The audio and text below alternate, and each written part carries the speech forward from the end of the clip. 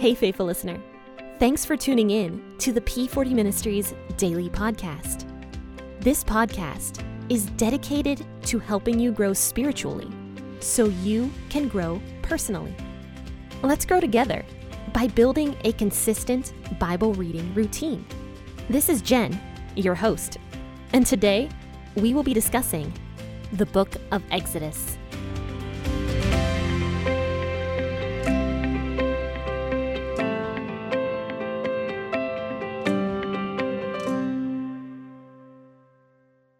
Hey, good morning, friends and faithful listeners, and happy Memorial Day. Thank you for tuning in this morning to the P40 Ministries podcast, and I hope you guys had a fantastic weekend. It's kind of still the weekend because Memorial Day is a day off, technically, so we get a nice long weekend, don't we? And I hope the weather is nicer today than it was this past weekend. Where I live, it was really rainy and cold, so I'm really glad I didn't actually start my garden this weekend because I was planning on starting it last week, and I was like, you know what, I'm just gonna wait because sometimes the weather around here is really inconsistent and I'm just nervous to lose all of my vegetables. And I'm glad I waited. I think it might have been okay had I planted last week, but I'm really glad I waited just to be on the safe side. So I can't wait to start planting my garden this weekend. It's something I'm really looking forward to. Is after Memorial Day, I'm gonna go out to the store, grab some plants, and really start gardening in the next couple days or so. It's something I rather enjoy. I do not enjoy bugs though. I hate bugs. They are so disgusting. So I have to wear gloves whenever I go into my garden because I never know when a bug is just going to touch me. But one way or the other, let me know if you guys enjoy gardening also. Send me a message at P40 Ministries. You can contact me there, or you can send me one over Facebook. I'm kind of not on Facebook very often unless I have to be, but I still receive messages off of Facebook. So definitely go to facebook.com/P40 Ministries, and you can get a hold of me there if you have any questions, concerns, or anything like that regarding the podcast, or if you just want to stop in and say hi, or if you have a prayer request for me. But let's go ahead and read the Bible this morning. Let's talk about Exodus chapter 3, verses 13 through 22 today. I will be reading out of the WEB version, and for those of you who are new to the podcast, the reason I read out of the WEB version is because it's completely in the public domain. It is one of the few versions of the Bible that is completely in public domain. That being said, I love the WEB version because of that particular reason. They specifically made it to be in the public domain so that you can quote it whenever and wherever you want. But the one thing I don't care for about the WEB version is because it's just a little bit oldie. It's a little old English, so sometimes it's just a little bit hard to read, but it's not bad, and that's why I prefer the WEB version versus another version that I would have to pay to read on the air like this or get permission for. So let's go ahead and turn in our Bibles once again to Exodus 3 verses 13 through 22. Grab that cup of coffee. Let's go ahead and start reading. Moses said to God, "Behold, when I come to the children of Israel and tell them, the God of your fathers has sent me to you, and they ask me, what is his name? What should I tell them?"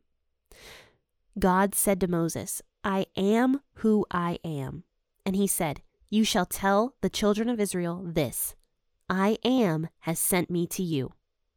God said, moreover, to Moses, "You shall tell the children of Israel this, Yahweh, the God of your fathers, the God of Abraham, the God of Isaac, and the God of Jacob has sent me to you. This is my name forever, and this is my memorial to all generations. Go and gather the elders of the children of Israel together and tell them, Yahweh, the God of your fathers, the God of Abraham, of Isaac, and Jacob, has appeared to me, saying, I have surely visited you and seen that which is done to you in Egypt. I have said, I will bring you up out of the affliction of Egypt to the land of the Canaanite, the Hittite, the Amorite, the Perizzite, the Hivite, the Jebusite, to a land flowing with milk and honey. They will listen to your voice. You shall come, you and the elders of Israel, to the king of Egypt, and you shall tell him, Yahweh, the God of the Hebrews, has met with us. Now please let us go 3 days' journey into the wilderness, that we may sacrifice to Yahweh our God. I know that the king of Egypt won't give you permission to go. No, not by a mighty hand. I will reach out my hand, and I will strike Egypt with all my wonders, which I will do among them, and after that he will let you go. I will give this people favor in the sight of the Egyptians, and it will happen that when you go, you shall not go empty-handed.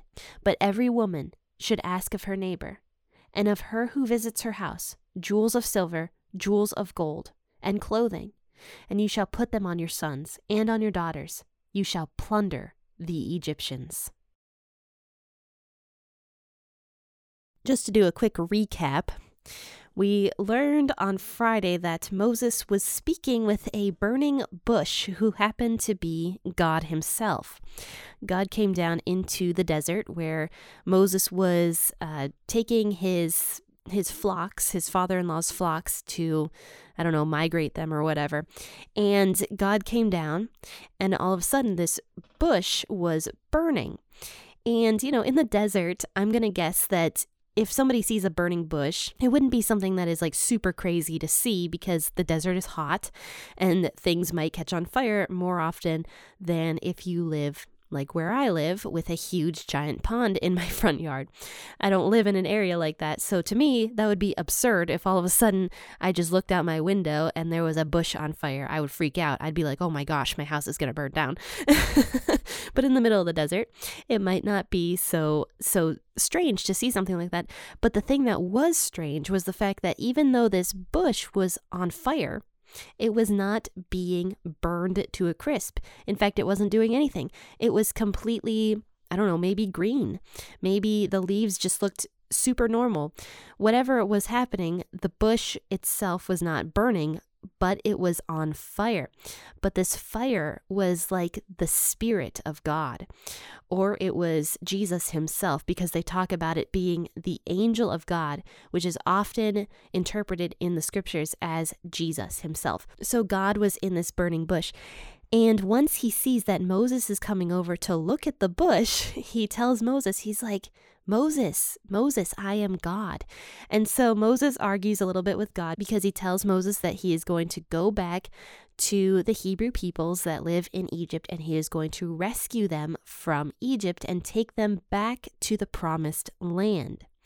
And so Moses argues with God a little bit, and he's like, who am I that I should do this thing? So Moses was a very humble person. Maybe he started out not so humble because he was in fact a prince of Egypt. We all know the movie. I remember watching that movie when I think I was like 3 or 4 when that movie came out. I was super young, and I remember going with my parents to see it at the movie theater. But I remember being super young because I was still in my preschool class. I specifically remember that because my teacher mentioned the movie. Anyway, I remember seeing that movie. But yes, we know the movie. We know that Moses was in fact a prince of Egypt. He actually was. And so he goes from being an arrogant person who was murdering Egyptians and meddling in people's affairs to being a humble person and basically wondering why God would have chosen him out of everybody, because Moses was no longer in Egypt. And when he was in Egypt and when he was the prince, the people didn't even listen to him. So probably at that point, Moses is just like, I'm a nobody. Nobody listens to me when I'm a prince. Why would they listen to me now? So he's wondering at God, why would you choose me? And God's like, well, it's not really you, it's me, firstly. And God specifically says that. He's like, through my power, you're going to do these things. And now Moses asks God in verse 13, which is where we start today, is when I come to the children of Israel, what am I supposed to tell them? What am I supposed to say that you called yourself? Like you said that you were God, but what's your name, basically? So he's asking God almost for his credentials in a weird way. And if you think about it, God does this a lot with the patriarchs. When we were talking about the patriarchs and their lives, whenever he appeared to them, he would call himself, the Almighty God, or the God of your father, or something. He always gave himself a name. So Moses is asking for God's name. And so God says this very perplexing statement that I had to really think about. And I've heard this before. I've definitely heard, different biblical stories and this story before where God uses this name, but I never really thought about it before. And now that, I'm doing this podcast, I really have to think about some of the things God says. And so God says this perplexing statement to Moses. He says, my name is I am who I am. And he says to Moses, you shall tell the children of Israel this, I am has sent me to you. So God tells Moses, I am who I am. And that's a very fascinating statement if you really think about it, because God is God. That is God's name. It's just God. And I was really thinking about this last week when I originally read this, because sometimes I read ahead in my in my Bible reading and stuff like that when I do the podcast. And I read this last week. So I was kind of pondering it over the week and thinking about God's name being I am who I am. And I stumbled across this website at some point last week where basically the guy was saying, this is why God doesn't exist according to the Bible, and giving off all these different things as to why God apparently doesn't exist. And many of them were just like the typical responses that people, think, which is like God condones slavery, God doesn't like women, God this, God that, and just giving all these different reasons and verses to go alongside, God can't exist because how could a loving God do this or this or this?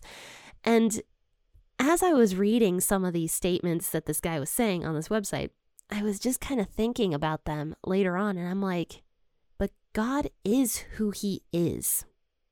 He doesn't need to apologize to us. He doesn't need to sugarcoat things. God is who he is. He's just God. He's almighty. He can do whatever he wants. He doesn't need to listen to us. He doesn't need to go by our messed up standards, honestly. He is God. Whatever he is doing is the best way to do things in the Bible. And so God is who he is. That's just the statement. He is who he is. He doesn't answer to anybody. He's just God. And he can do whatever he wants. He's God. He created all of us. He can do whatever he wants. And so he just is who he is. And that's the only way I can really explain this statement, is just God is. That's it. God is equal to God. There's nobody else that can possibly be equal to God. He's just God. So it's a very powerful statement that God gives. He just is. And he's the most powerful, and there's no one that is equal to him. He is who he is. And so that's what he says to Moses. He says, you should tell the children of Israel that I am has sent me to you. And so he just is. And I want to mention something else. I think I mentioned this in my Matthew episodes at least maybe once or twice, that Jesus in Matthew and Mark, Luke, and John often gives the statement, I am. And I believe the Hebrew name of God, I am, I can't remember what it is. Let me check that real quick. Ego Eimi is, I believe, the Hebrew name for I am. And Jesus often says that. He says, Ego Eimi, which is a very interesting statement by Jesus, because at that point, Jesus is claiming that he is God to his disciples when he says, Ego Eimi. And so I don't know if I'm pronouncing that wrong. I'm sorry if I am. I'm sorry if I offended anybody at the pronunciation of that. But basically, Jesus himself is tying back to the Old Testament when God says, I am who I am. And Jesus often says that exact statement himself. He says, I am the way, the truth, and the life. I am the gate. I am this. And he says that exact same Hebrew phrase that God did in the burning bush, which is interesting. I just wanted to point that out, especially if that is Jesus in the burning bush as well. He's paralleling to himself. But anyway, I'm getting off topic here, so let's get back to this. So basically, God tells Moses that I am has sent me to you, is what Moses is supposed to say to the Israelites. And then he continues to give more instructions to Moses at this point, and he says, tell the children of Israel this. Tell them that Yahweh, the God of your fathers, the God of Abraham, the God of Isaac, and the God of Jacob, has sent me to you. And he says to Moses, he's like, this is my name forever. The God of Abraham, Isaac, and Jacob. That is my name forever, Yahweh.